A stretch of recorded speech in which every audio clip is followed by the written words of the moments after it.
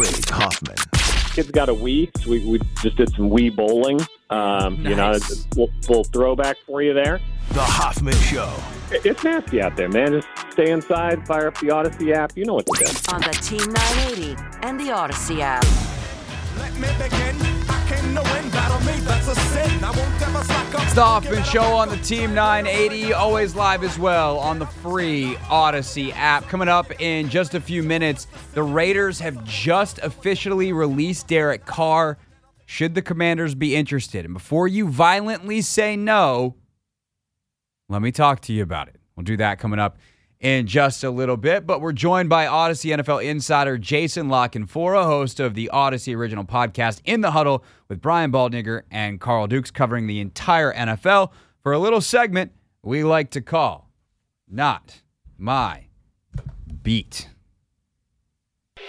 Today's top story from the perspective of someone who's there. You are looking live. This just in. Not My Beat. Jason with us now, and Jason, this day has gotten even busier for you up in Baltimore, and we were already planning on talking about offensive coordinator stuff, but let's just start with the newest news. Todd Monken, the offensive coordinator for the Ravens, coming from the college ranks, most recently at Georgia. How do you like the fit, and how does this obviously impact the Ravens' pursuit of keeping Lamar Jackson long term? Yeah, I don't know if that's going to play a very big role in it. That's up to the owner and how much money he's willing to spend. Or what they're willing to get in return for trade, because that's where I think that's heading. But I like this hire a lot. From the moment I heard they were interested in Monken and they were interviewing him on my radio show in Baltimore, we talked quite a bit about it, and I said of the candidates available, I think he's the best fit for a multitude of reasons. You know, one, this is a team that's telling you they're not rebuilding, whether, you know, with Lamar or with not. They think they have a world-class defense.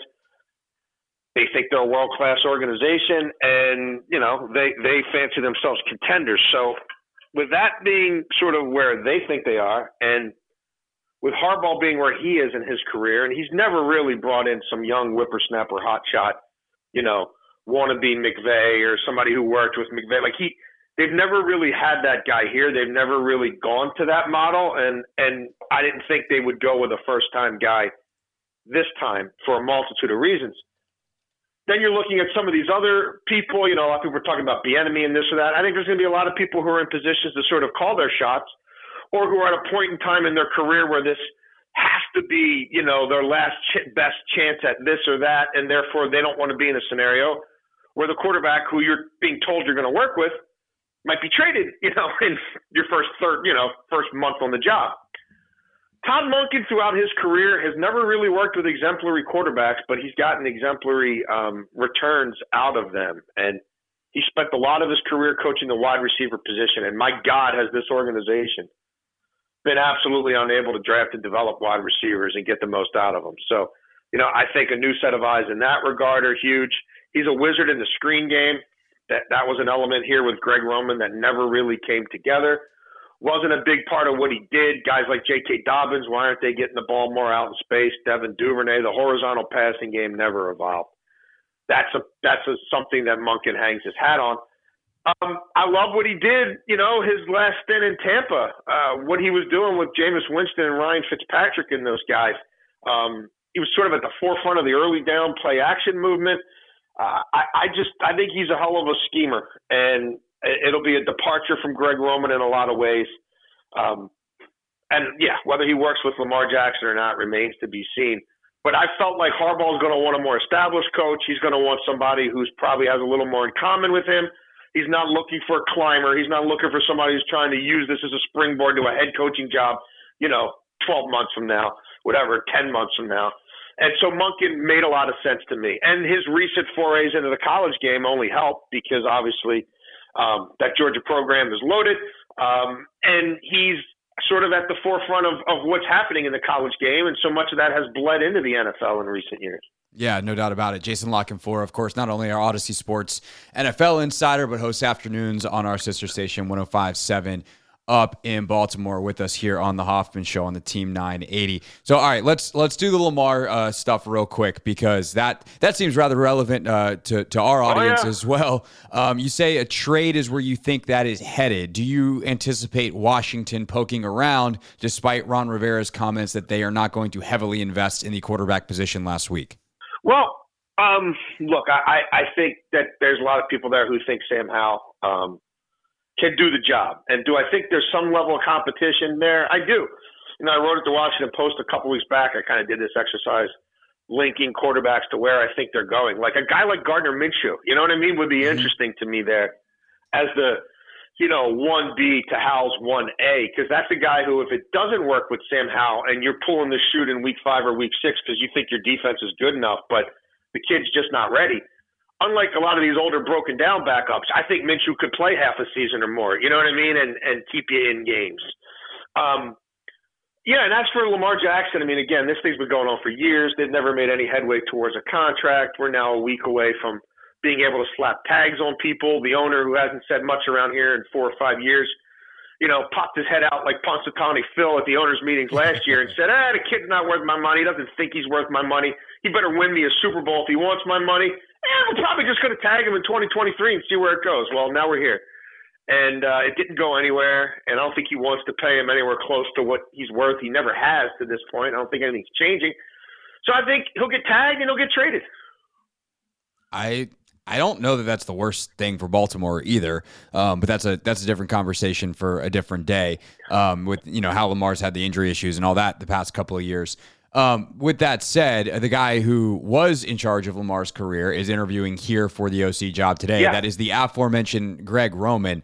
I don't hate the fit here. I know a lot of Baltimore folks really didn't like Roman by the end. What's your kind of position on Roman and what kind of OC you think he is? I think Greg Roman had to endure a front office that didn't want to give him. It was always, you do more with less. You and Lamar figure it out. I mean, the receivers they drafted aren't very good. They're going out and giving Roquan Smith $20 million a year. Taking him on at the deadline and giving an off-ball linebacker $20 million a year, but they won't spend for receivers at all. They're bringing Deshaun Jackson off the scrap heap. They brought Des Bryant off the scrap heap. I mean, it's the worst receiving room in the league, and it's never been particularly good. They had a great thing going in 2019 with 2 move tight ends, dominating with that in the red zone. Hayden Hurst says, "Oh, you're going to pay Andrews and not me. I want out." They trade him. They replace him with nobody. Then 3 years later, it's like, "Oh, let's draft 2 tight ends," because wow, Greg Roman's offense in the red zone with Lamar. I mean, he was perfect in the red zone in 2019 when he had 2 move tight ends. Oh, well, 3 years later, let's try that. Well, one of the ones they drafted, Kohler, didn't play till the end of the year, and the other one likely isn't a tight end; he's a receiver. But whatever. So I think Greg Roman got a raw deal in a lot of ways. Now, after as long as he was here, and with everything that was going on with Lamar's contract, which was a black cloud over the entire team, he had to go. It was time. I get it, but I don't think he was nearly as much of the problem as others would tell you. Was he part of it? Yeah. Had things gone a little stale? Yeah. Was he the wrong guy to have to try to cook up a passing game when Devin Duvernay and Rashad Bateman were your de facto 2 starters before they got hurt? I mean, good luck. Good luck with that. With the toys they have there, I think it'd be really interesting. I do. I think he's someone who could, on short notice, put a little jolt into that offense. Obviously, get a multifaceted run game going, and he has some real toys there. So no, I think it would be an interesting hire. I really do. And again, if the defense is the star, right, and that's how they built it. Like, I think they're going to keep Daron Payne, and they should keep Daron Payne. Like, if they built it that way, and they have, a time of possession approach, and it doesn't seem crazy to me. So that's the thing with him, that, like, I said the day he was let go, he should be one of the favorites here. And your listeners from Baltimore jumped down 95 and ready to kill me, and the people here, the people here were also ready to join the riot. He's the worst thing in the world. Yeah, they were ready to join the riot because they have a Ravens friend who told them that Greg Roman sucks. I'm like, all this guy's done is in San Francisco and Baltimore, and Buffalo, by the way, to a lesser extent, but certainly in Buffalo as well, is been the OC on winning teams with great defenses and maximized pretty pitiful skill position groups that he's had as an offensive coordinator. And to me, that says he actually is good at identifying his strengths and understanding his limitations, where Scott Turner was Mr. We're going to try everything, even though we got quarterbacks who can't execute it. And, you know, you never actually wind up maximizing anything. You just throw stuff at the wall, and occasionally it sticks because Terry McLaurin's amazing. And to me, Roman's a guy that would actually be able to maximize the guys here, and he's never had wide receivers to play with. So it'd be, you know, I hear the passing game stuff, but to me, it's fascinating because he's never had weapons like this before. No, he hasn't. I mean, again, their big signing a year ago was bringing Sammy Watkins back from the dead because, you know, he was with Greg Roman in Buffalo a million years ago, like turns out he was still dead. Ago. Yeah. So I think, I think it could conceptually, and from a personnel standpoint, and from just sort of an overarching philosophy of sort of the way they've built that thing up. And, you know, you factor in weather and stuff like that, right? The division they play in, yada, yada, yada. It can make a lot of sense. Yeah, definitely. Jason Lockenfora, Odyssey Sports, NFL and Insider. Him going against Wink Martindale would be fun because, you know, Martindale, obviously the D coordinator with the Giants, those two were, you know, hotshot coordinators here for a long time. So those two going against each other in the same division twice a year would be fun. Yeah, that would be very fun. And he can't do any worse than Scott Turner did against Wink Martindale last year. That is literally not possible. All right, so when you look at the other candidates for OC here, it seems like it's Bieniemy's job to lose, but what have you heard about what Eric might want to do and how that process might play out over the rest of this week? Yeah, I mean, it's kind of tricky. They have a great thing going there. And, you know, I understand that things ebb and flow and evolve. And Andy Reid, you know, has liked to have young and up-and-comers kind of going through the ranks. And that's not Eric anymore. But, I mean, walking away from that, you know what I mean? Right. Walking away from potential future Lombardi trophies, walking away from Patrick Mahomes. I don't know, man. Obviously, you got to see how the interviews go. You got to see what their plan is, what your plan is, if they're going to be able to get you what you need, you know, and sort of, do you think, where are you in your career? Are you still chasing, you know what I mean, the head coaching thing, which for, you know, it hasn't really materialized to this point? Or are you just looking to get out from Andy Reid's shadow for a while, you know what I mean, and do your own thing and go somewhere where you think you can stay for a while? But, you know, that's fine. It's just a different form of stability. And then I think you also need to be realistic about, look, another owner could come in there in May, you know what I mean, and say, right, hey, Ron Rivera is a fine, upstanding citizen. You know, he's a really, you know, he's a good defensive coordinator. He's coaching this league for a long time. I'm not spending $6 billion to let Ron Rivera pick everything in this building. Like, that's over. We're going in a different direction. You know, that's that. Like, the way this hierarchy is set up ain't for me. So, you know, in that instance, that's at least something that someone like an Eric Bieniemy would be talking to his representation about, like, you know, hey, because if you are going to, you know, if you're going somewhere where you don't want to be moving again in a year and you think, okay, I want to stay here as long as I was in Kansas City, and if it leads to a head coaching trail, great. And if it doesn't, so be it.